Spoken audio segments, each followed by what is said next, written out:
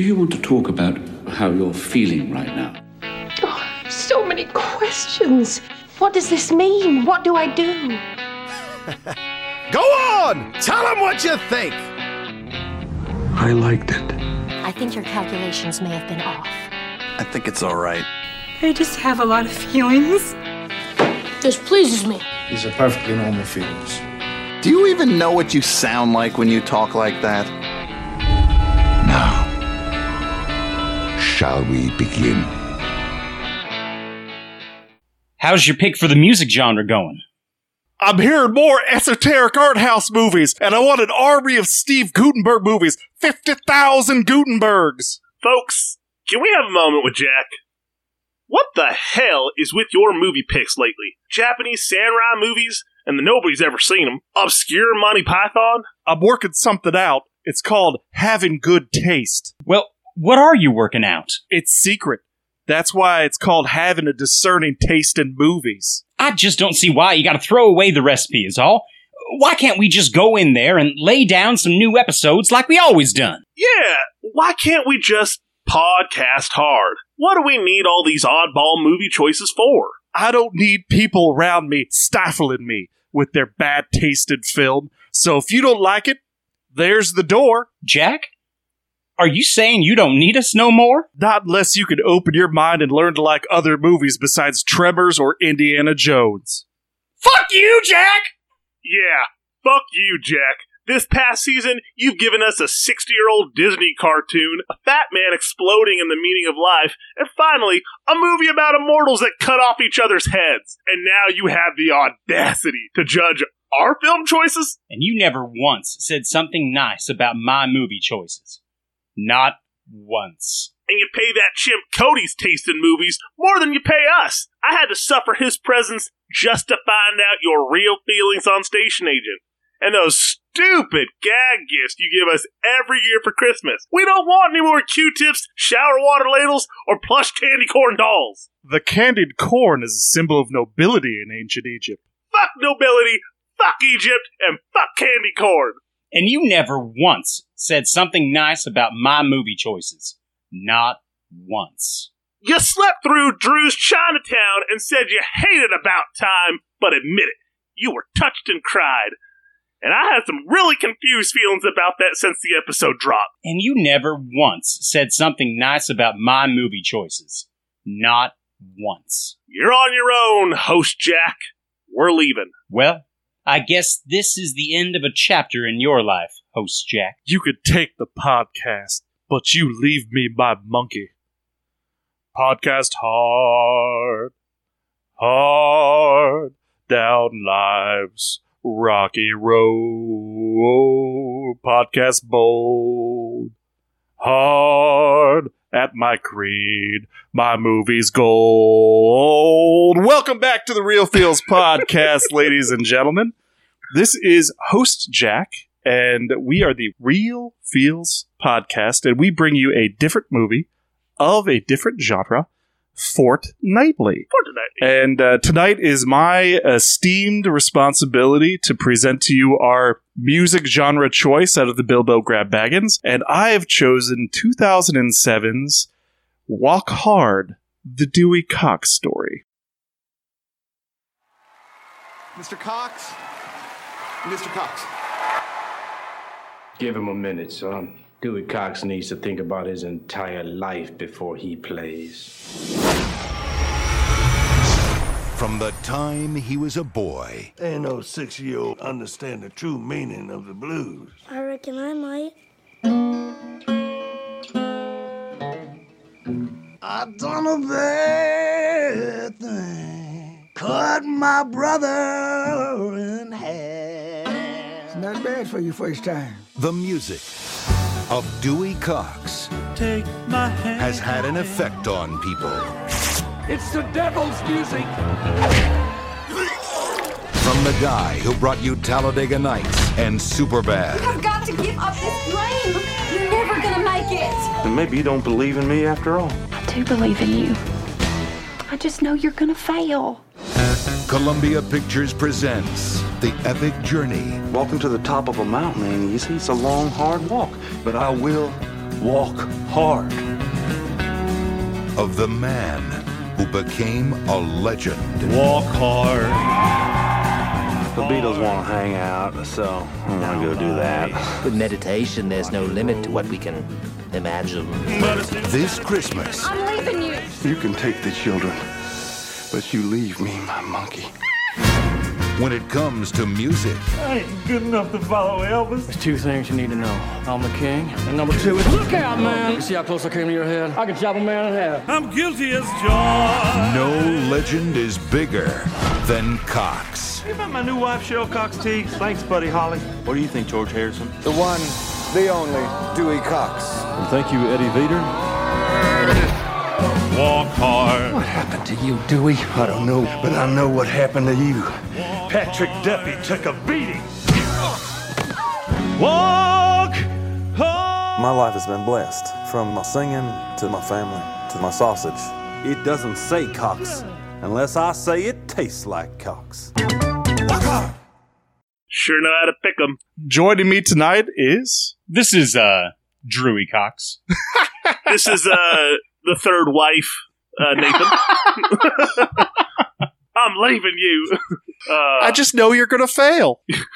Wrong kid died. Wrong kid died. Wrong kid died. I've never realized until now exactly how easy it is to cut a man in half with a machete. So this movie was directed by Jake Kasdan, the son of Lucasfilm, Steven Spielberg, Lawrence Kasdan, who had a very heavy hand with Raiders of the Lost Ark, Temple of Doom, Last Crusade, and pretty much all the original Star Wars movies, and I think some of the prequels and the sequels as well. But with a budget of $35 million, released on December 21st, Christmas, the weekend before Christmas, against our other Real Feels pick, Demon Barber of Fleet Street, it did very poorly. Did bad. And it only made back $20.6 million of its budget. However, if you give this film a chance, it has sort of gained a cult following, a cult classic following in the past few years. So, gentlemen, what were your thoughts? I know, Nathan, this was your first time viewing it. Drew, I think, had seen it maybe once or twice before. Watching it, I had watched like kind of bits and pieces on like TV or just kind of here or there. But yeah,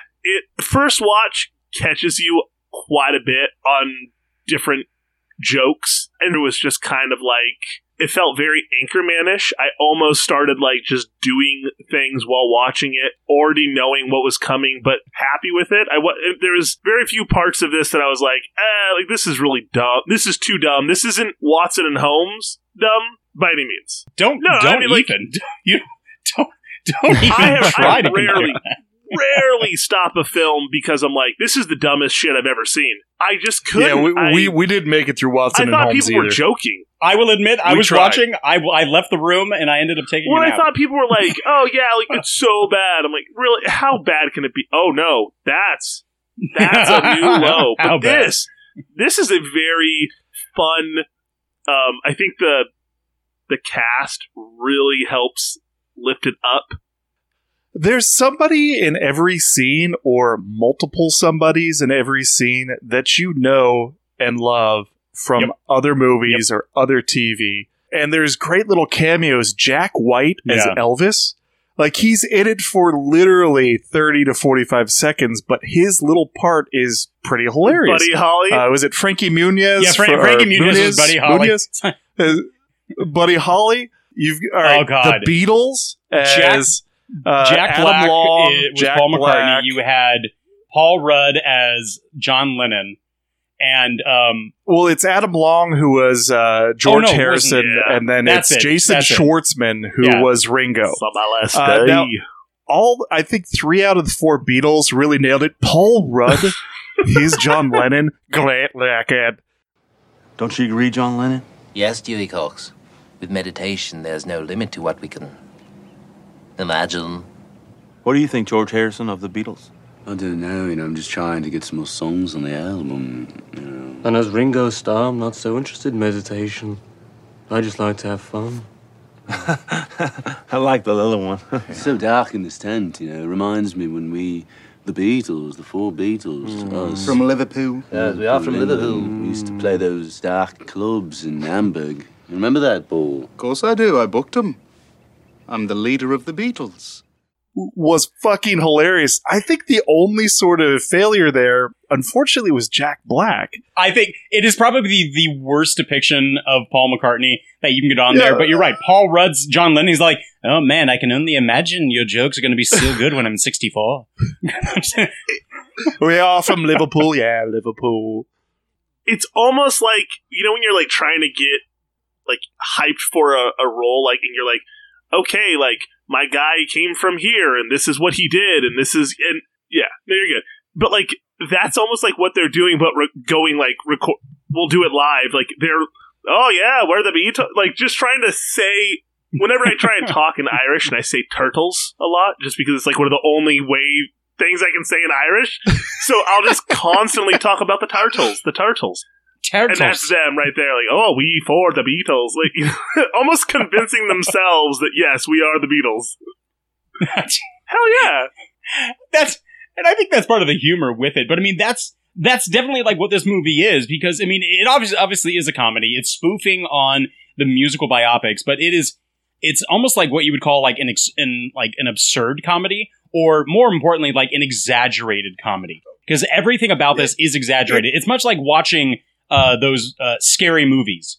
They spoof on all the different horror films, and they're just so over the top. And that's what this is. It's all like, oh, Dewey Cox, there's my favorite 14-year-old boy. Mama, you made it. Which is a riff on Babe Ruth.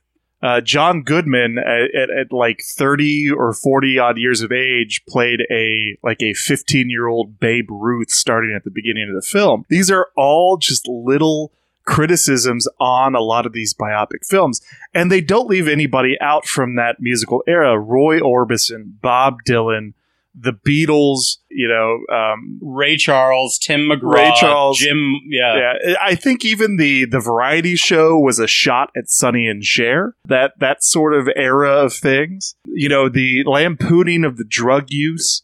That's a mixture of things. It's all done smartly, but it's also presented in a very absurd manner. The scene where he's having a phone call with his wife, Kristen Wiig, his first wife, Kristen Wiig, who I just love how she keeps on, oh, I love you, Dewey. I want you to succeed. I just know you're not gonna. Edith, I am starting to think that maybe you don't believe in me. I do believe in you. I just know you're gonna fail. Love you, you're gonna fail. They've got this phone call going, and in the background, Tim Meadows, the drummer, sticks his head up. He's like, "Will you keep it down, Dewey? I'm trying to have sex down here." And then there's just the bald, open cock that keeps on coming in and out of the scene. Dewey, you want some coffee? Yeah. No, I'm good. his dad, and it's all about, oh, well, I feel there's a distance coming between us. His dad shows up just to reiterate again that the wrong kid died. Maybe I have been kind of hard on little Dewey. Maybe you have.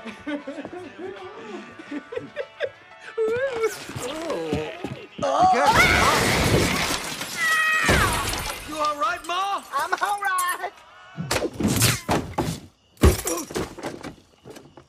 She lost her balance and fell out the window. And then the radio crushed her head. While she was dancing to your song, I thought you should know what your music does. It kills people. You made her happy, and it killed her. If Nate was alive, this never would have happened. Wrong kid died. I want you to know what your music does. It made her happy, and then it killed her.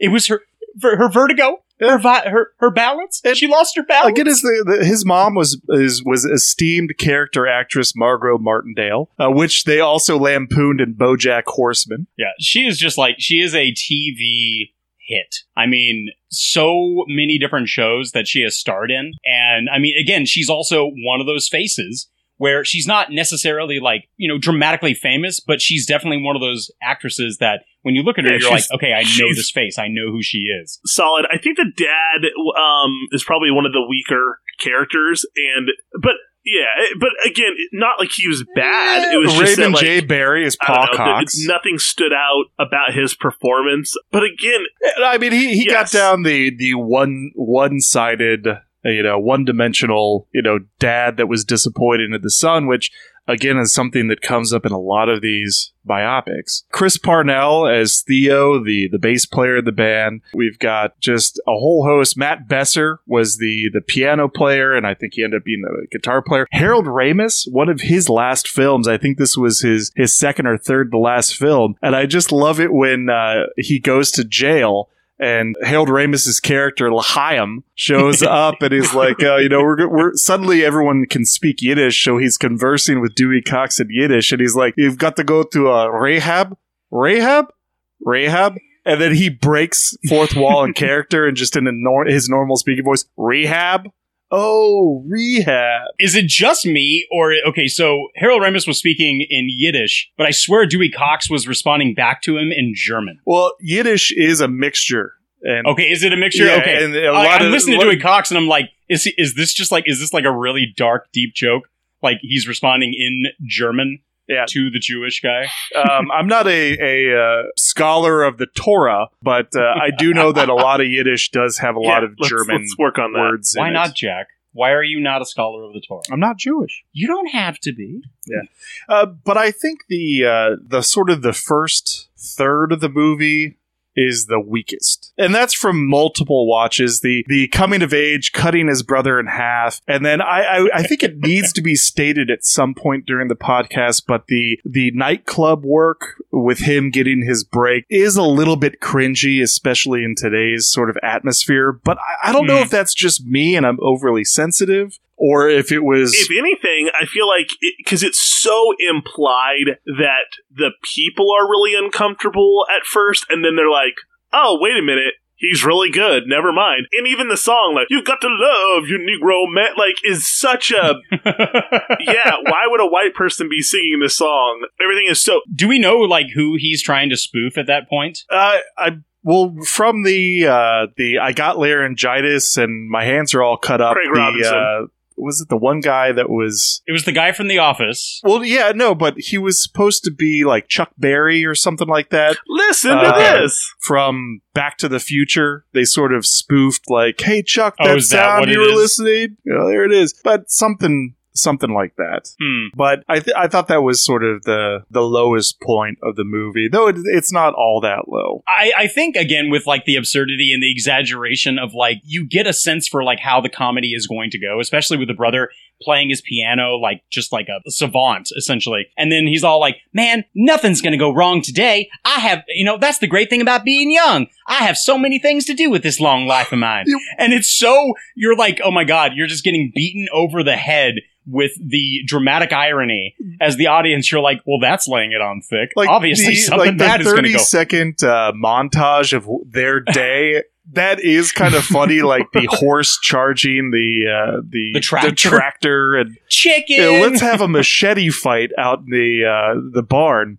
That's pretty decent. I do like how they do mark out the stages of Dewey's life, and as they mark them out, it usually starts with him busting in on Tim Meadows. Get out of here, Dewey. What are y'all doing in here? We're smoking reefer, and you don't want no part of this shit. You're smoking reefers? Yeah, of course we are. Can't you smell it? No, Sam. I can't. You don't want it. I think I kind of want it. Okay, but just this once. Come on in. Get out of here, Dewey. What are y'all doing in here? It's called cocaine, and you don't want no part of this shit. Cocaine? What's it do? It turns all your bad feelings into good feelings. It's a nightmare. I'm thinking maybe I'd like to try me some of that cocaine. Get out of here, Dewey. You don't want no part of this shit. What y'all doing in here? We doing pills, uppers and downers.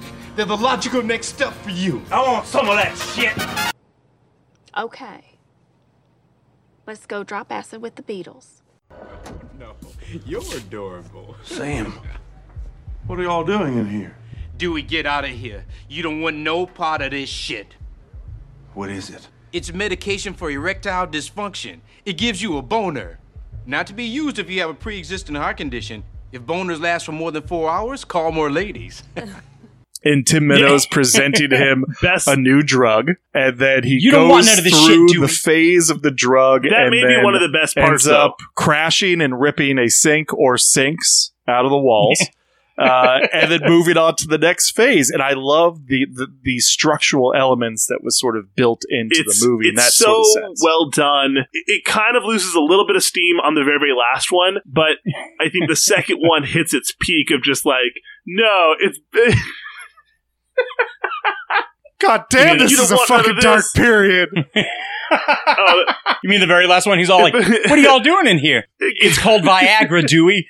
It gives you a boner. I don't want that. Dewey, did you hear what I said? It gives you a boner. If it lasts more than 4 hours, get more ladies. Oh, the Temptations! And then the Temptations are there singing in the stairwell. I don't care how many times I've seen this movie. He's like, I don't want to succumb to the Temptations. Walks out in the hall. My girl. He's like, the Temptations. I laugh every single time. This movie speaks to a lot of like my style of humor. The dark period where he's doing the pills, the uppers and the downers. I laugh so hard every time the 30-second scene where he gets up on stage and he just passes out, and then they prop him back up, and he's like, all right, 1, 2, 3, and then just passes back out and hits the ground. I'm guilty as and that's like the Roy Orbison, I think he's getting to the Roy Orbison, like the guilty as charged. Yeah. Which is not as, it's not my favorite song. Like, you know what it is? It's the lyrics I don't necessarily and that's kind of the like. homage I do to, understand to what it's Cash trying to do. The brass, though, listening to them trumpets in the background, that's the majority. That's beautiful to me. I really enjoyed that part, though. Well, a lot of this is actually like an homage to Cash. But there's a bunch of parts that are homage to Cash, like him going, smell blind is another homage to. Was it Ray? Ray Charles? No, it's not. It's not Ray. No. Sorry. Yes. Okay. So it's an homage to Stevie Wonder, where after a car accident, Stevie Wonder lost his sense of smell. So, even when the mom is all like, I'm so proud of you learning to play the guitar, even with no sense of smell. It's okay, Mama. I learned to play by ear. So, Dewey, I did not do my homework. Do you ever take the time to stop and smell the roses? I got no fucking sense of smell. Well, all those kids did not do my homework. How's your parents doing?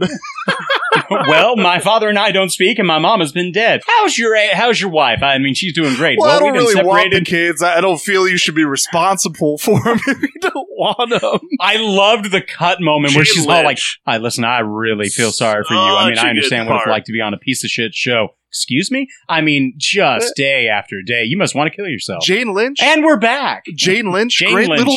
Great little bit part. I love Jane Lynch. I just love Jane Lynch in anything, really. She has that almost like dry, direct sense of humor where it's almost like it kind of like reminds me of like a George Carlin bit. The June. And then we've got Jenna Fisher as the sexy Darlene Madison. You're blowing me. Which kisses. One of the best songs in this is their duet. The double entendre song. The amount of double entendre in that is lots of kisses. You can come in my back door. I'm gonna beat off all the devils. That's pretty good. And then when Kristen Wiig walks in on him like that. All right. Oh, yeah. All right. I got to go back a step. When he finally marries Darlene and he comes out and she's waiting on the bed for him and he does like the little horse stomping and she's like, oh my. It's just great comedy. I've been waiting for this for so long. Me too. From the moment I laid eyes on you.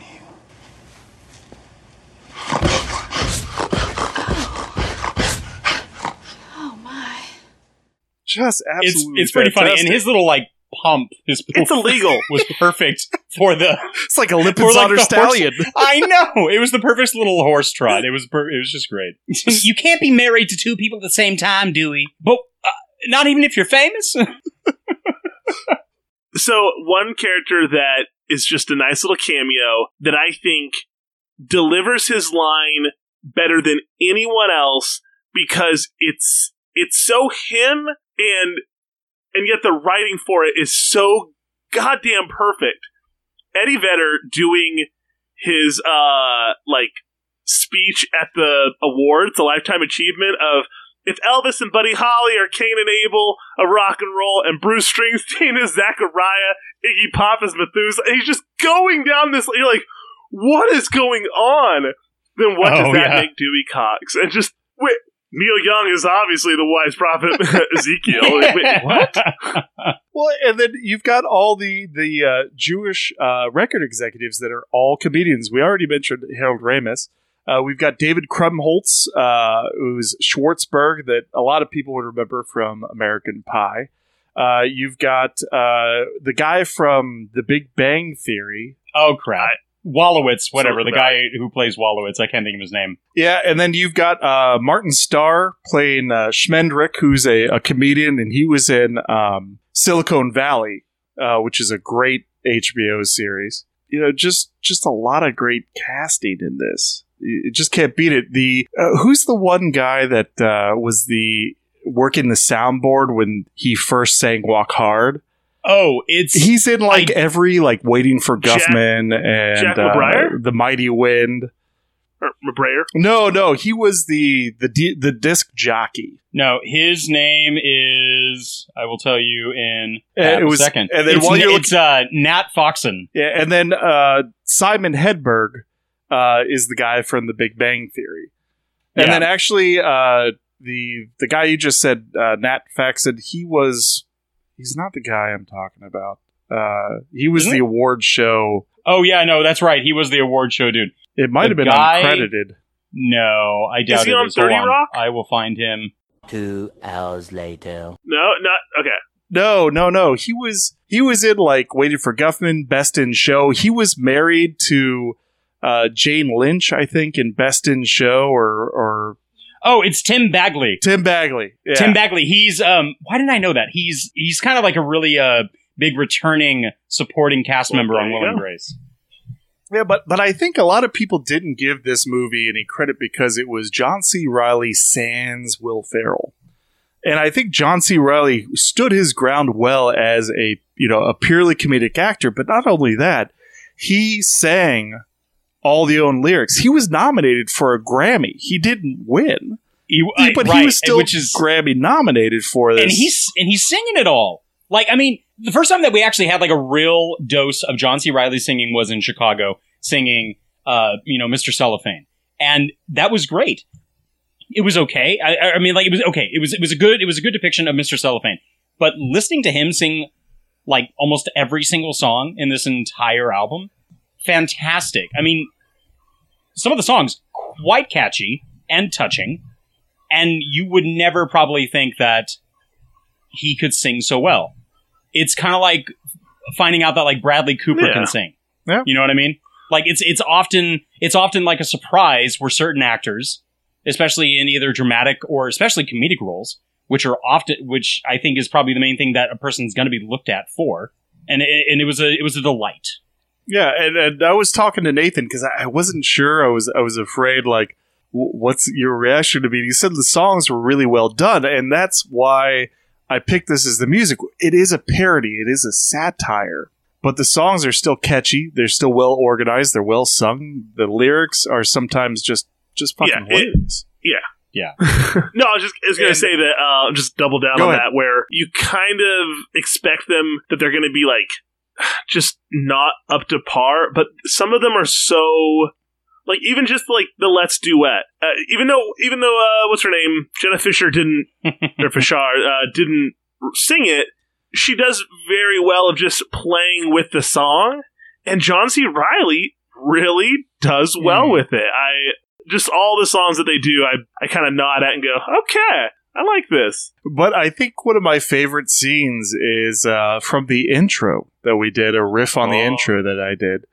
with you guys, and that is the parody of Brian Wilson of the Beach Boys when he goes through sort of his psychotic break from doing too much LSD, and he spent years and years and years working on animal sounds, and I think the one song still has never been fully completed to his satisfaction. But I like, like they've got the goat up there, the long-suffering Tim Meadows like hitting the bell with the big sledgehammer. The army of I need more native or aboriginal percussionists, and I need didgeridoos. An army of didgeridoos, 50,000 didgeridoos. I want that. I want to hear that goat. I want to hear his heart, not his soul. But I mean, it does highlight, we lost Janis Joplin and Jimi Hendrix and hell, Prince, even in the past 5 years. The temptations are very real for these artists. And while they did lampoon it using humor, some of these artists didn't get to play catch with the kids, that sort of thing. And I thought they were able to highlight that well. There's a couple parts of this movie that do really do drop. They do that where they hammer home those things, and at first I was like, oh no, is he gonna go I'm sorry, do I even know? He was gonna not do what his dad just told him, basically, I should have played catch with you more. And is he gonna fall even deeper into the hole? But then he kind of starts making that life change, and there's some big things to kind of take away from this that's real life stuff, that the ups and downs that he goes through are very reminiscent of real life, which makes the last song in the very last scene more pertinent. I mean, again, which is the weakest of the songs. It's still a great song. I think it's a great song. It is, but it does have that sort of that anthem-y sort of feel to it. Yeah, I think so. And I think that's also kind of the idea where, he kind of says I've taken my entire life and this is finally what I've learned. And, I'm going to take the time to enjoy all these things. And it's it's almost like a callback to the beginning of the movie. Although Take My Hand was very provocative. I love it. They could not make it less provocative. And we were just the devil. You heard the preacher. You think we don't know what you're talking about when you say, take my hand? What do you mean? It's about holding hands. You watch your mouth. You know who's got hands? The devil. And he uses them for holding. Do you know who also has hands? The devil. And I'm thinking, he should have come back and said, Jesus has hands. Get out of my house. I loved the spoof on Dylan. And because, you also had the movie Dylan come out where a variety of actors played Bob Dylan.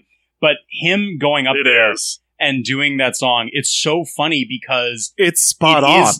It's spot on exactly like how Dylan's songs were. Mailboxes drip like lampposts in the twisted birth canal of the Coliseum. Rim job fairy teapots mask the temperature. Oh, can you see him? They even have Ed something or another. Who was the Tonight Show or Ed Sullivan? Because that's lampooning Bob Dylan's appearance on Ed Sullivan, and Ed Sullivan in the background, you can just see him in his suit with his arms crossed while everybody else, because they didn't really know, mainstream primetime viewership didn't know what the fuck Bob Dylan was talking about back then. Was that, or was that supposed to be Nixon? No, that was supposed to be Ed Sullivan. Okay. Yeah. Either way, it was at the time, and it was just saying well, what do they think about your protest songs? What does your mom think about my protests? Mr. Time Magazine. I thought he did a perfect little thing of Bob Dylan. I also absolutely, as much as it probably is a cringe factor to laugh at it, Let Me Hold You, Little Man was absolutely hilarious. And I loved the little people in the background. Little People Panther Party. Oh my God. It's when they remake The Wizard of Oz, and they're like, yeah, man, he gets us. I'm trying to think, anything else when he finally gets his, when he finally gets his sense of smell back, and he starts just going through everything, he's like, I can smell the flowers, your hair smells beautiful. Oh, there was a long drive over. It's a horse shit. It smells awful, but I can smell it. Yeah, but even, if you've lost something like that, even the smell of horse shit would probably still smell like roses. Are we happy with, what's his name's portrayal of older Nate? Jonah Hill, uncredited Jonah Hill. I did enjoy that. While Jonah Hill was still in his sort of... heyday. In his heyday, yeah. Well, not his heyday, but his, I'm chubby and I'm going with the day. Yeah. Was this like super bad? No, it was a few years after. Was a couple years. I don't think it was that much. A couple years after. But he says something that when we were talking about like deep stuff, and Dewey tries to like combat with, "Well, I lost my sense of smell," and he's like, "Oh, like I lost my sense of being alive. Like, I'm dead." And it's kind of that brutal honesty of like, shut up and quit with the excuses and do it. There you go. Actually, Superbad. I just checked. Superbad came out the same year. Was it? Yeah. Oh. It was the exact same year. But I do love that. I do love, his portrayal as older Nate. And he's all like, "You promised. You said you'd be double awesome. Shut up, Dewey. You ever tried to jerk off with a ghost hand? Nothing." "You're not half the man Nate was. Not even from the upper half. You're not even half the half. So you're saying I'm less than a quarter? Get out of my house." And again, that comes directly from Johnny Cash, where Johnny Cash had a sibling that died, and he used to talk or speak or converse with his brother. If he's in a dark moment or if he's by himself, he'd start talking to his brother, and he always imagined that his brother was sort of aging as he aged. So that's why they changed him from a boy to Jonah Hill. Yeah, his brother died in a wood cutting accident, and I guess Johnny Cash was supposed to be there with him, but he got sent away by his brother. His brother was going to finish the work. I guess there was an accident, cut him right in the chest. Yeah, he was cutting boards in half. Oh, I have myself. Oh, he was nearly cut in half. Johnny Cash's brother was nearly cut in half. So that's, again... I do like John Michael Higgins as the DJ, what you're talking about, of just like, there is no song that you could ever do to come back from what you... like. So don't even try. But I'll give you one... I will give you... You have made... He's walking You have made so me lose hard. faith. It's just singing Pizza You Pie. made me lose faith in the Jewish community. These nice... Yeah, but that's also... But that's a parody on Elvis. Because Elvis wanted to come in and sing Dean Martin songs, and Dean Martin sang the Big Amore. Pizza Pie. It's Amore. Yeah, he was just... the movie is... It's damn clever in the way that it's spoofing everything. I think, as Jack has already put it, it blends so nicely, almost effortlessly. And with Nathan's first time viewing, he said he really enjoyed it. I told Jack earlier, I watched the uncut version, which is an extra half hour of footage. And it does show the other marriage that was not sequenced in the regular version, where he married Cheryl Teagues, and she became Cheryl Cox Teagues. And I believe Patrick Duffy was also in some of those scenes. Fuck you, Patrick Duffy. TV's Patrick Duffy. That's how he refers to him. He's all like, "Shut up, TV's Patrick Duffy. Have sex with anyone you want." A lot of the references and a lot of the satire that they do, it may seem slapdash on the surface, but a lot of the jokes that they're making about specific performers or alluding to specific artists, these things actually happen. Right. So, I think it actually, Rolling Stone wrote an article a few years after this came out, and the title of the article was "How Walk Hard with Dewey Cox Almost Killed the Musical Biopic," because it lampooned it so hard that, because you had all those musical biopics up to 2007. And then after, it seems like it's been almost 10 years till we got Queen, and then you've got... I loved The Dirt. I thought it was... The Dirt, that's something else. I like that better than Rocket Man. I thought Rocket Man was kind of a little bit of a... Yeah. I still haven't seen Rocket Man, but again, I don't really enjoy musical biopics because I feel like there's sometimes a lot of self-glorification that goes on, or a lot of sainthood to the artist when maybe that's not due. Because all these people that, Ray Charles, Freddie Mercury, all the big biopic musical artists, like, none of these people were saints. Yes, they portray some of their hard times, but it always seems like it's sort of that redemption story, and it gets sort of tired at some points. I would agree to the point of, there is kind of the redemption story, almost as it were, because even with things like Rocket Man, it does go through his life, and it does show like truly dark, tragic moments. And I don't think it's trying to. I wouldn't even say that Elton John would acknowledge to say that this is not trying to make me look good. I'm trying to like be honest here and show you. I mean, even with kind of like the movie Selena, like you're not going to make her out to be a saint. It's remembering something horrible that happened to a young, talented, singer. And I think something like Ray Charles, I think most people were like, oh, okay, it's a really impressive, jazz singer, but like, what happened? I mean, I don't know if anybody's gonna probably look at a singer who is blind and probably think, wonder if that's from birth, if there was an accident. Okay, it's fine. I really like his music, and then just move on. So with a lot of the kind of biopics that are out there, I think they're a lot of fun. I think they're very interesting, but then again, I like to get a full story. And I don't think that this is something that, as you said, like, it almost ruined it.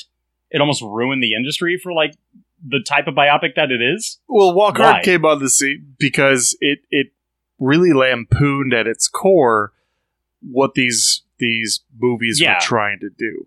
I mean, they're still going to be around, they're still going to happen, but there was a little bit of a pause on those biopics for a few years after Walk Hard came out. Because once you start parodying something, once you start satirizing it, it becomes less this is a true art form. No, they're making fun of it. I almost want to say that the same thing kind of happened with action films when they did Last Action Hero. That only makes me want to watch them more. I feel like maybe even the Expendables, like just going, let's just put every big star in the movie. It's like, okay, maybe this is too much, and like, yeah, that's kind of killed it. Really?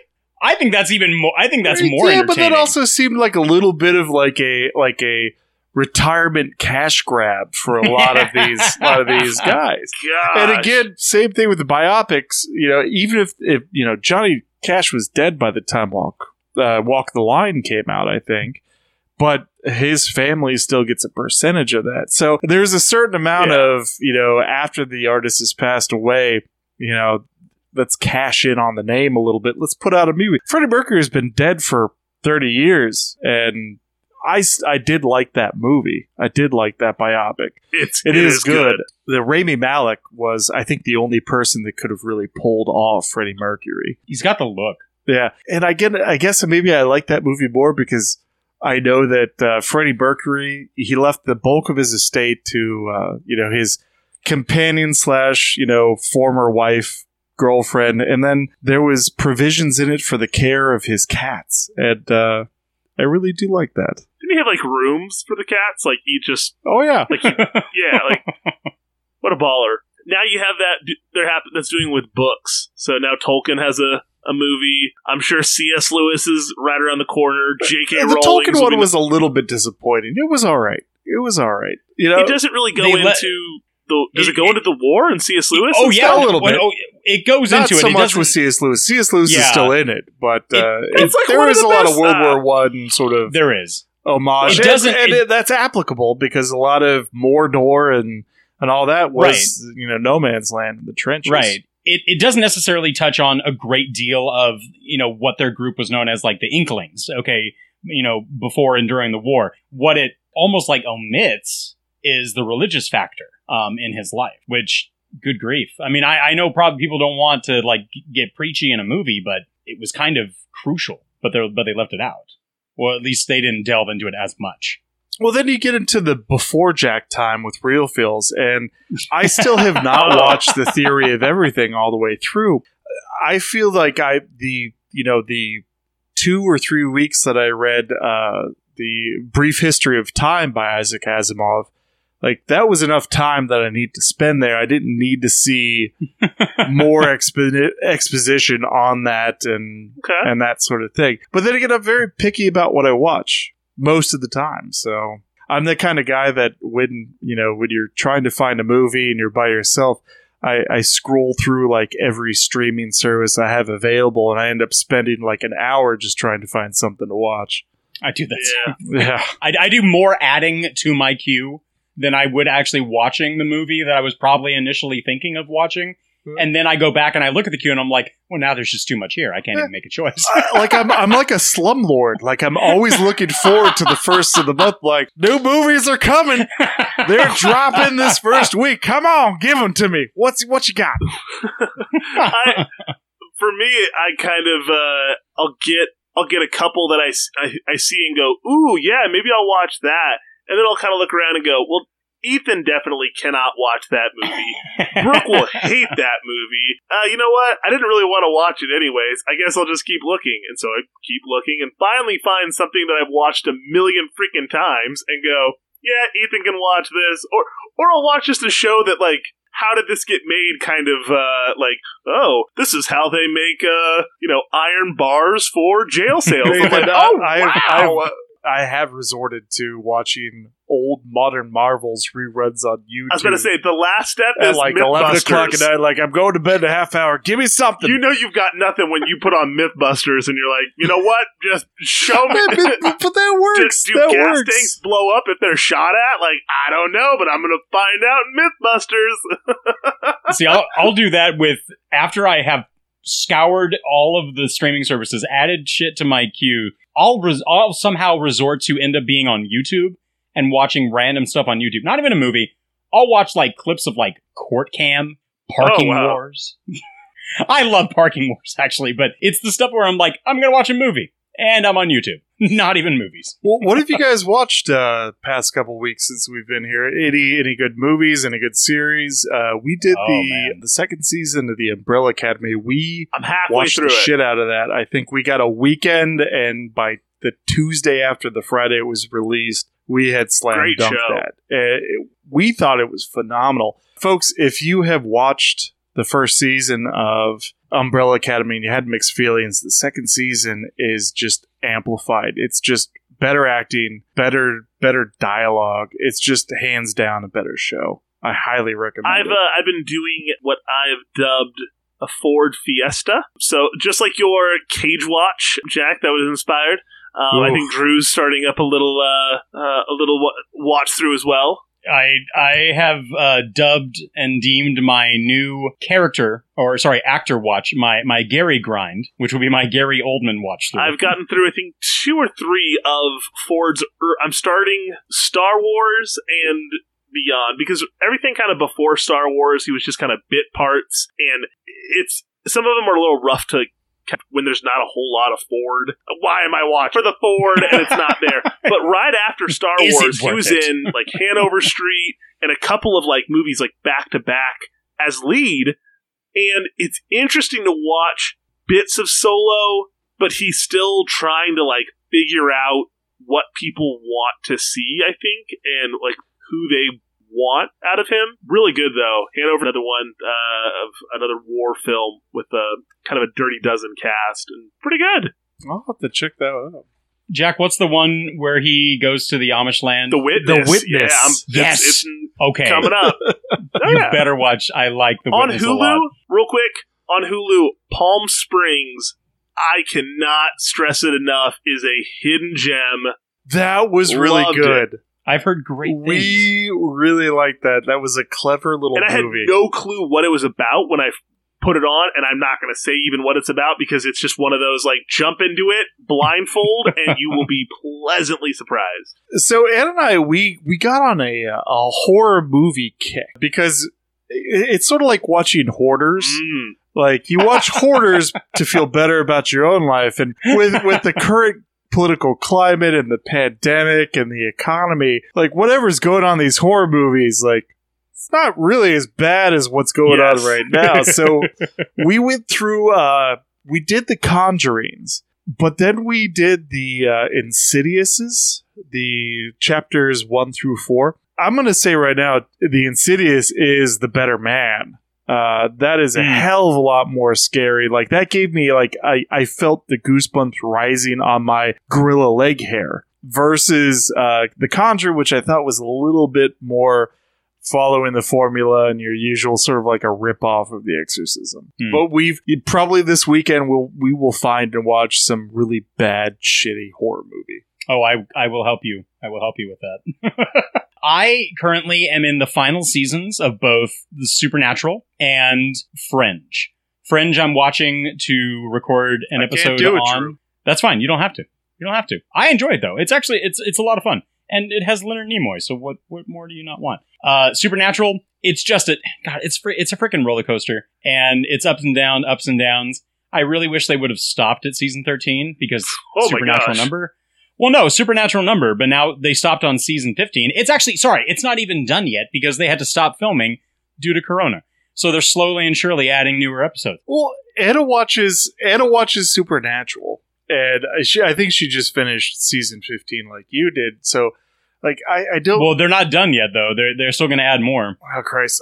I don't watch TV like that. And I'm not saying that from, like, a fucking jerk-off superiority stance. It just doesn't... I wouldn't think that. It just doesn't tickle my tickle. Yeah, it doesn't... Yeah, exactly. But I watched the first few seasons, and so, like, I like Anna's explanations, but I'm like, well, who the fuck is this guy? Well, that was Death, but they killed him in a previous season. She's the new Death, and that's the Antichrist. It's just like, all right, like there's too much going on here. I can't handle this. Fringe has what's his name? John Noble. The dude from yes, who plays the role of blasted? It's Pelador. So he plays Walter Bishop in the series. Gondor is probably. He is the best character. He is the best character in all of Fringe. So watching those two, I was on a kick the other weekend. I was watching Nazi horror movies, and I mean it's not like Dead Snow. There's a new one out. Not like Dead Snow. I was watching Ghosts of War. Is that the new one where it's like the GIs that they're watching the mansion, at like the chateau that's haunted, and everything that happens to the GIs is what the Nazis did to them. What the Nazis did to the family. We've been holding off on that because it looks kind of trashy, and I don't know if it's good trashy or bad trashy. It's not trashy. I would agree that there are genuine jump scares and genuine creep factors to the film itself. Also, an ending that I did not see coming at all. All right. Well, we'll give that a try. Yeah, I gave it. Did you watch Operation Overlord, like the Nazi zombie? No, I watched Ghosts of War, streaming. And then I watched. That's worth watching. Blood Vessel, which boom. That's what I call my penis, Drew. Blood Vessel. People are adrift on a boat, and it's towards the end of the war, and it's a boat that it was a Nazi boat, but inside they find. Not zombies, but they find vampires. and so that's that. I mean, that was it. I can't think of like anything else that I really watched recently in the past couple of weeks that is even kind of pertinent or wasn't even like, not a rewatch. Well, and that's the weird rub with the pandemic is Tuesdays I would usually come home for lunch and the new rental releases would be released on Xbox because a lot of the movies we watch on Xbox or the Amazon app on the Xbox. And so on Tuesdays, I'd kind of get to see like, we could watch this movie, but they're not like there are no really new movies out or they're trying to save the good movies like Tenet and stuff like that in the hopes that the theaters will reopen. So it's like every Tuesday I get home is just like a bad mishmash of like there's a sci-fi movie I almost rented the other night with like Casper Van Dien. Ooh, you're getting desperate. And John Rhys Davies. And I was Do you remember the title? No, but I could easily find it. I'm curious. But I was like, should I spend the $3.99 on this? Not tonight. Not tonight. So, Segmontes?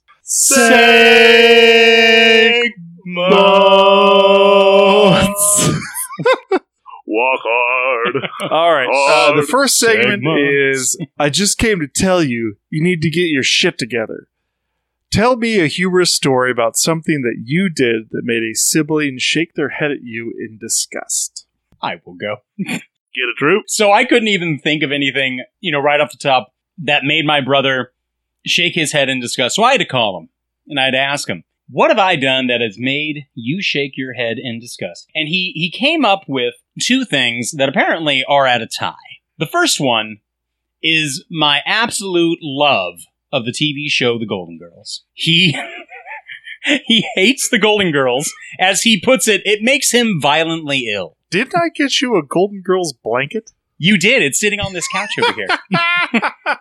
the Led Zeppelin themed Golden Girls. Oh, I love it. Zoso. Okay. So it is a tie between my obsession and love of Golden Girls, which is outright one of the greatest, television shows of all time. And when was in my humble opinion, it still has reruns. And he never once said anything nice about my movie picks. So I used to be on cast, as you both have greatly been shared with and poked fun at very much often. So I was on cast for 8 years with a shadow cast for Rocky Horror Picture Show. And it was during this time, one time, and actually a couple of more, I had a costume that I would sometimes wear for different skits or like the pre-show just to like goof around and have fun. So the costume was like a trailer trash like mother-in-law. So it was like a big pink muumuu. And then there was like a mask, but I stopped doing the mask for a while. And then one show, all the guys were like getting in drag. And so, I mean, it's not like really, really good drag for me. It was like, all right, put back on the muumuu and let's put on some lipstick and some rouge and a wig. And and so this little Take ensemble. my breath away. There was some documented evidence, and my brother saw the picture one time, and he's like, "That's he was my like, sibling." yeah, that's that. That's the other time that I would probably shake my head in disgust. So it's a tie: Golden Girls and apparently me in Very drag. nice.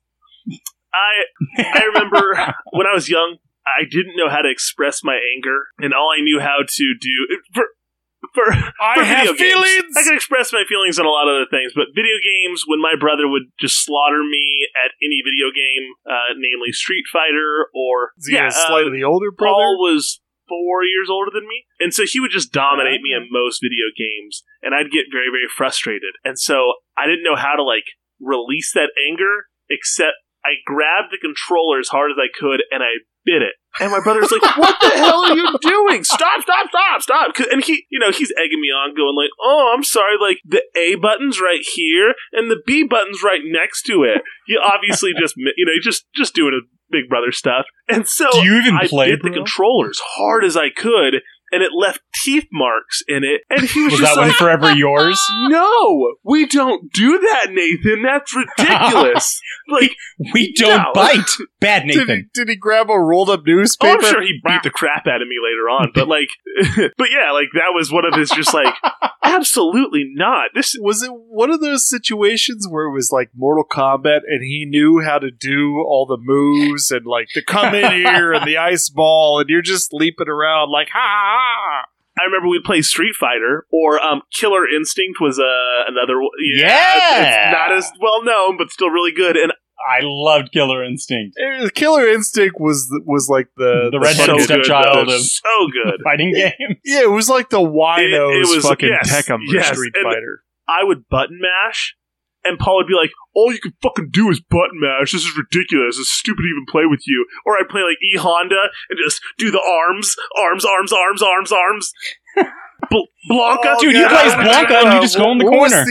What was the Chinese chick Chun-Li. who would do the fast kick? Chun-Li. Yep. Yeah, so yeah. Oh, dude, I just looked up Killer Instinct. I remember playing as the werewolf and the lizard man skeleton all the quite time. often. And there was a skeleton. And some guy with kind of some blades, almost looks like Shredder. He's got almost like a knight helmet, I think. It's been a long time. And it had that weird the shump when he would try to hit people. Also, Primal Instinct was another Dude, game. Man. Primal Instinct, yes. Ladies and gentlemen, if you want us to do a video game podcast, let us know. We will jump on that because we could go on for hours. Sorry. Jack, your turn. So, my sister was, or is, 3 years older than me. So, when my mom really didn't start dating gentlemen callers until my sister and I were in high school. So when I was a freshman, my sister was a senior, and so if my mom went on like an overnight or a weekend getaway with her soon-to-be next husband, she would have a party, and it wasn't usually big parties, not the knockdown drag-out affairs. And I used to always rib her and say like, "You're gonna get caught. You're gonna get caught. They're gonna find out. They're gonna find out." But she always had her ducks in a row. She had, one of the guys that was there would be responsible for hauling away the trash from the party, so there was no empty bottles or empty cases in our trash, and no smoking inside, and she would clean up afterwards. So when I was a junior or senior in high school, my sister was in college at this point, I had a party, and I had several parties, and I still got away at the time with those parties, but I was real dumb about it because I love the honesty, Jack. I love it. I was dumb. I printed out flyers. Yeah, we would do most of our debauchery downstairs in the unfinished basement. And there was a breakfast nook that hung off the back of the house that was not under the foundation. But there was a cutout in the foundation in a crawl space underneath that breakfast nook. So my grandfather is an electrician, and he always needed to have a project. Like, can I put some dimmer lights into the living room or whatever? So my mom was like, I bought these baseboard heaters for you to put in the breakfast nook because it gets cold out there because it's not under the foundation. Uh-oh. So at this point, I'm a freshman in college, and I think I'm back for Thanksgiving break. And so Grandpa goes downstairs, and he needs to get into the crawl space underneath the breakfast nook to wire up the baseboard heaters. And there are just probably 5 to 6 trash bags of empty bottles, empty cans, empty liquor bottles, and a backpack that had a homemade gas mask bomb in it. Oh my gosh. Well done. So I vividly remember my mother at the foot of my bed. I'm 19 years old at this point, threatening to ground me, and immediately off the cuff, I'm like, I'm an adult, you can't ground me. And she just goes, you get downstairs to the basement, and you haul that shit your grandpa pulled out of the crawl space to the trash. And just going downstairs, and my grandpa just like a sanguine look on his face, just like, well, I didn't mean to out you. Like, yeah, sorry about that, Grandpa. I didn't mean to have you. I would have pulled all that out of you for that. But I called my sister that night, and she picks up the phone, and she'd already heard from my mom, and she picks up the phone, and she goes, "Have I taught you nothing?" And that was the head shaking moment. Like, I had these parties all through high school. I showed you how it was done. Have I taught you nothing? Yeah, you were the chosen one, Jack. I know. So the next one is the next segment 2 is. Do you have time to stop and smell the roses? I've got no fucking sense of smell. Dewey goes smell blind from the trauma of having his brother with a machete. Tell me about an aroma that you always associate with something from your own past. The weirder, the better. Mine's not that crazy. So the Yankee Candle wedding day, I remember I was probably like 9 or 10. Like, I wasn't that old, but I had a crush on an older girl, and I just remember her smelling like that, and it was weird. It was such a... I know, I guess it's pretty weird. But like, you smell like Yankee candles, and I like it. And but like that smell, I just like would remember like her. I haven't smelled it for a long, long time, but it's just like, I remember the moment when I smelled it, and it was like, oh my gosh, I remember way back when. All right, this is a weird one. It's going to get real weird, maybe inappropriate, maybe TMI. But I lived in a housing development from, I think, 4th grade through high school until my mom remarried after I'd gotten out of high school, and she sold the house, and they got their own place. But it was one of those places that was in phases, almost like Poltergeist, like, phase 4, phase 3, where they would just keep on developing further land. So there was one plot of land that was pristine forest, had a creek running through it that divided these two developments that I had some buddies living in, and they finally like bulldozed and cleared the land, and they cleared like, you know, where the streets were going to go, and then they had plopped down this big cement tube and then bulldozed earth over that so the creek could go through the tube and continue on its merry way. So it was Memorial Day. No, it was 4th of July, because we had a block party for 4th of July where we all decorated our bikes with bangles and jangles and streamers. I think the dads had a riding mower race. Did Jack it was one of those bangles occasions. and jingles and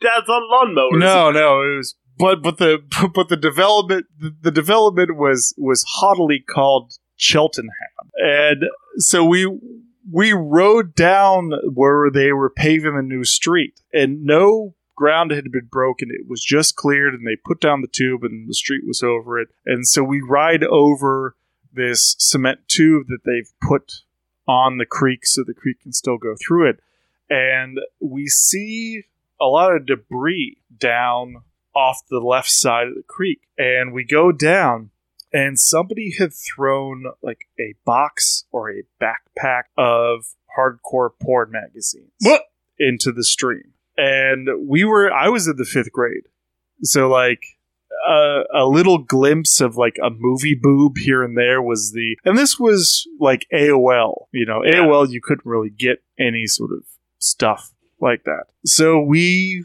went down, and it was like excavating King Tut's tomb, where we're like pulling these magazines out of the water. Sticky treasure. And then there's 3 of us. There's 3 of us. It's both guys I went to high school with, and we're trying to separate the pages so that they don't, you know, like mush and form together, and we're laying them on rocks in the sun to dry. And then we're like, well, we've got to have something. So like we left, like we wouldn't all leave at the same time. Like 1 or 2 of us would leave, and somebody would stay behind to like guard this illicit hoard. And so I remember going upstairs in my bedroom, grabbing an old lunchbox that had a little key lock on it. And inside that lunchbox was like baseball cards and some comic books that I thought would be valuable. Dump those out on the floor. Those were long forgotten. And then we took the best surviving artifacts from this. And, you know, it's like we divvied them up. And that was formative.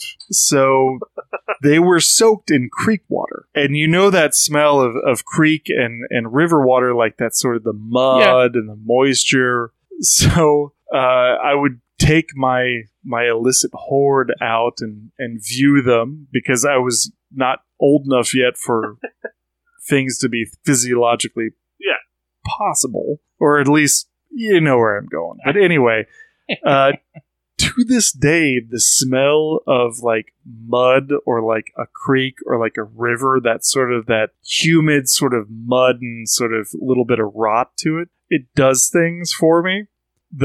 So if I go on a canoe trip, or like hell, if I'm stuck on traffic and I'm passing a bridge and I get a whiff, most people are like, ugh, river. Porn. Like, 5th grade, 4th of July.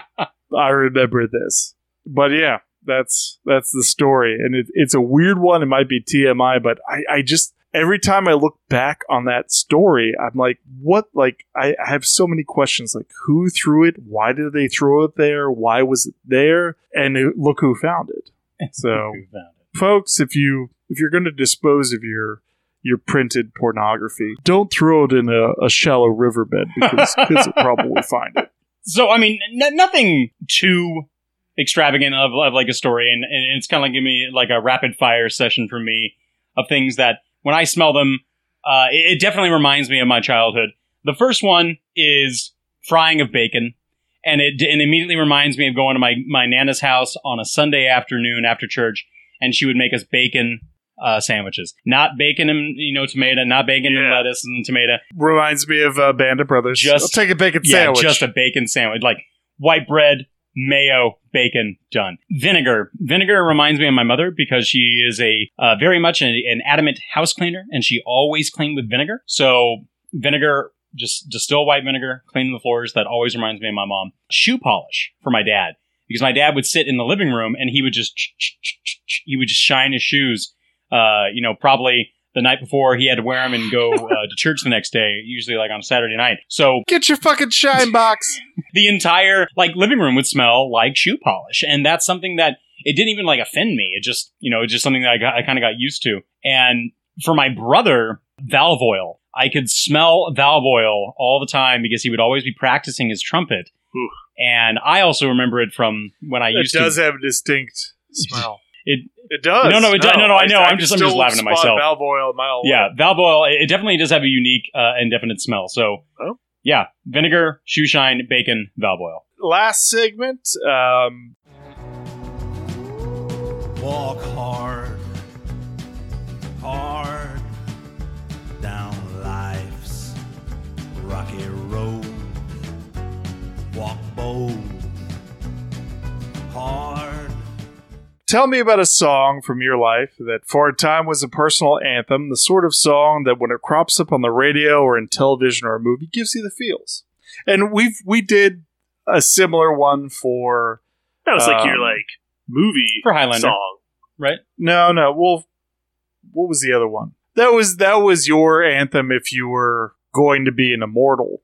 And then we had our top 5 from High Fidelity. But I think this should be different. This is sort of a one-off. Yeah. It's not your favorite song, but every time you hear it, you're sort of brought back to a point in your life that you're like, oh, yeah, man, all right.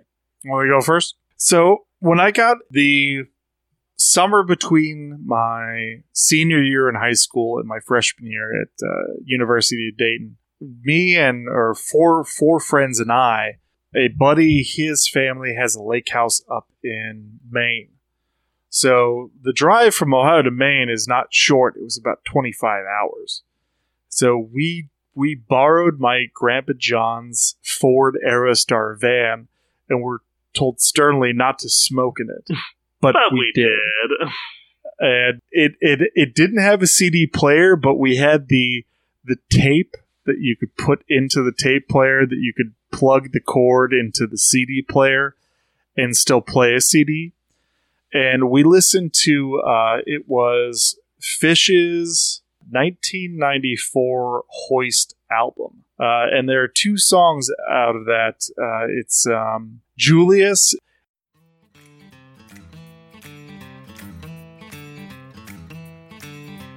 Danger, I've been told to expect it. I begin my descent down the cold granite steps. And who could have turned among those I can fight in? I think that I know what I haven't known yet. 'Cause a week is a month and an hour a day. When you're reaching just pushes it further away now. With your past and your future precisely divided, am I at that moment? I haven't decided. Don't take another step. I haven't decided. Don't take another step.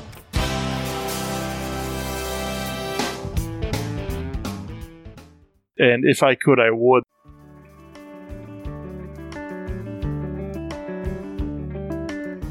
Take me to another place, she said. Take me to another time.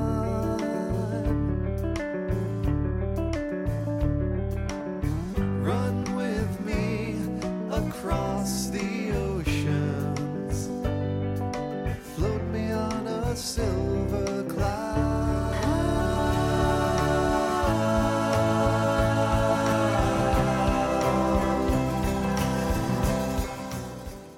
That was sort of, anytime I hear those, I feel like I'm either heading up to Maine or I'm there. Conversely, freshman year at college, I had a good friend that I bonded with, and we had complete opposite tastes in music, where I was all classic rock or jam rock like Phish, and he was all rap or hip hop. And so I would introduce him to things, and he would sort of introduce me to things. And one that stuck with me was the band The Roots. And there's a song called Act 2, Love of My Life, off of their 1999 Things Fall Apart album, that anytime that song comes on, I get a sort of a nice, Oh, yeah. if you know what I mean. Taking So those are my two. So I have two very simple ones. One was when a long time ago, I remember when I was young and my brother and I were both listening to the radio, and my dad was like, kind of like I think we were driving, and a song came on. I was like, what is this song? This is amazing. And it was Rockin' Robin.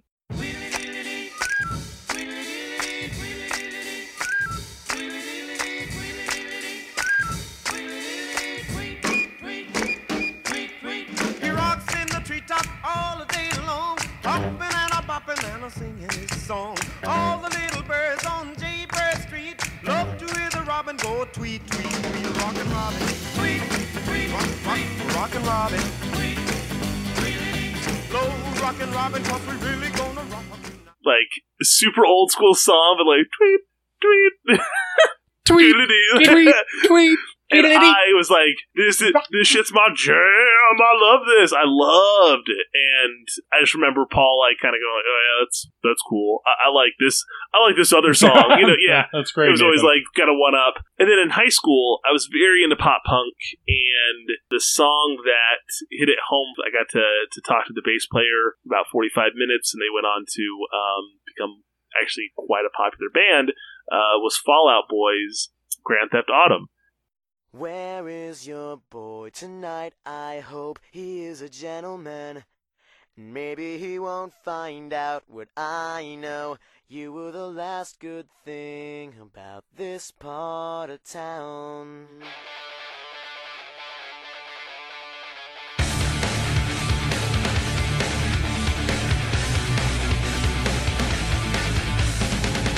When I wake up, I'm willing to take my chances on who I forget that you hate him more than you notice. I wrote this for you.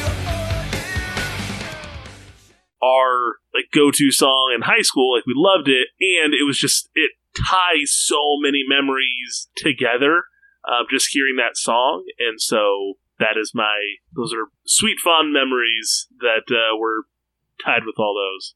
What are you? All right. Well, so in the Drewy Cox. In the high school years, I was a rather, much like probably a lot of teens, an angsty and emotional teenager. So I had different musics for, obviously like the highs and lows of like things of whatever life's going to throw at you. So one song that I really kind of enjoyed, and it also came back at me again. I kind of forgot about it, and then it kind of hit me again in another part of my life where I found it to be really helpful. And it was a song called Brand New Day by Joshua Radin. I fell asleep beneath you in the tall blades of grass.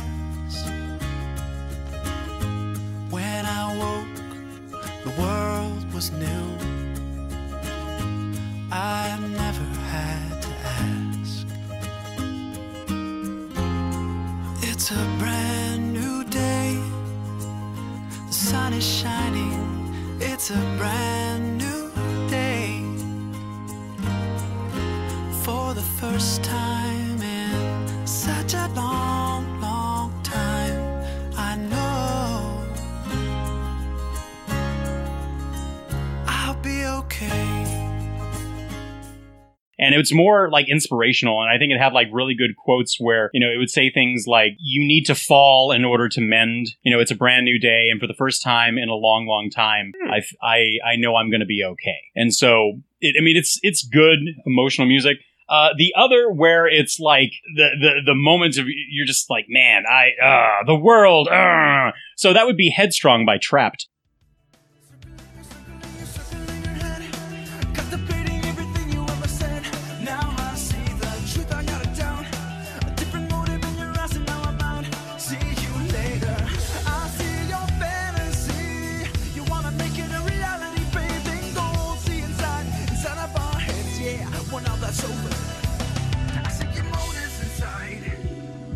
Decisions to hide. Back off, I'll take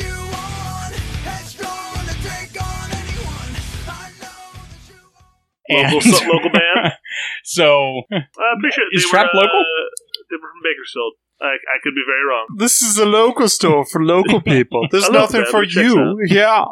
Yeah, Headstrong by Trapped. That would just be like a really fun song. I actually have a CD that I still made from high school that I listen to all the time. Another one would be Cadillac by Mest. Drop down, seat back, roll into my Cadillac. So Never I mind. had They're from weird Los music Gatos. tastes and still do. But I'm okay. I was gonna say. Yes, Spanish for the cats. All right, well, what would you guys rate Walk Hard? I would give this movie, honestly, for the pure perfection of trying to like blend everything in, I would definitely give it the 3 out of 4 wives. But you know what? I would jump in as that 4th wife just to make it even and perfect for him. So I'm going to give it 4 out of 4. I really enjoy this movie for not only how clever it is, but John C. Reilly has an amazing voice. I would give it 7 cameos out of 10. 3 of the people never showed up to finish out that cameo line. But the 50,000 didgeridoos. Make those 7 cameos honestly are really, really good. There's not a whole lot of fault to this movie besides like the obvious like low hanging fruit you could say about it.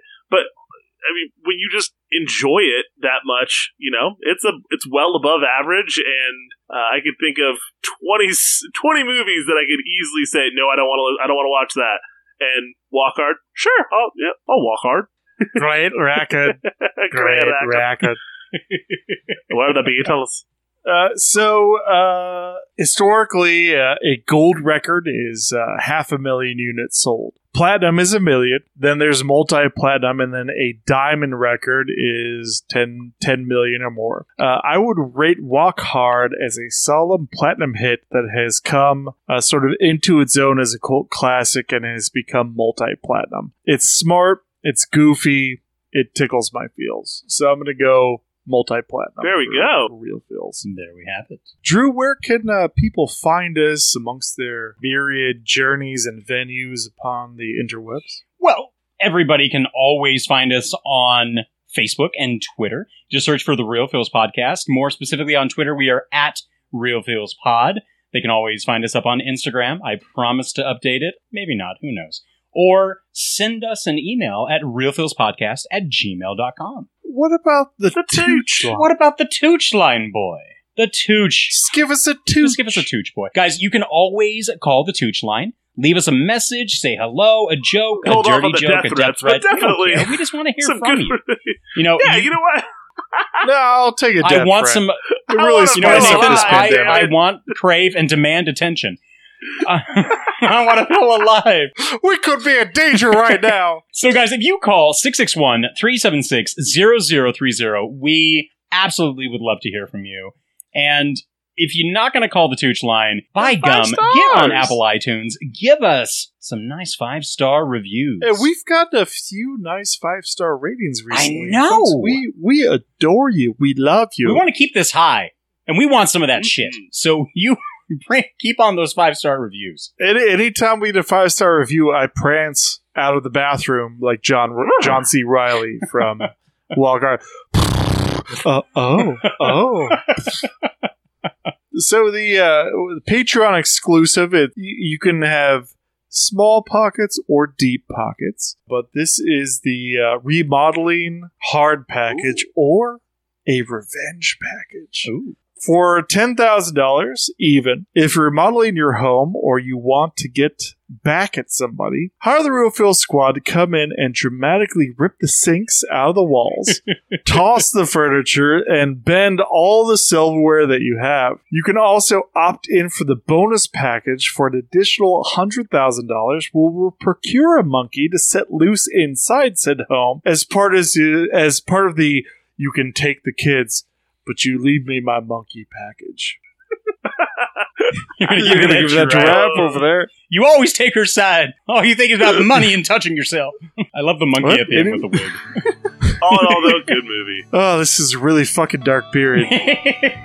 Well, gentlemen, ladies and gentlemen, viewers, listeners, well, not viewers, listeners out there, this has been the Realist. And the Feelist. I think I'm doing pretty good for a 15-year-old with a baby. And you never once paid for drugs. Not once.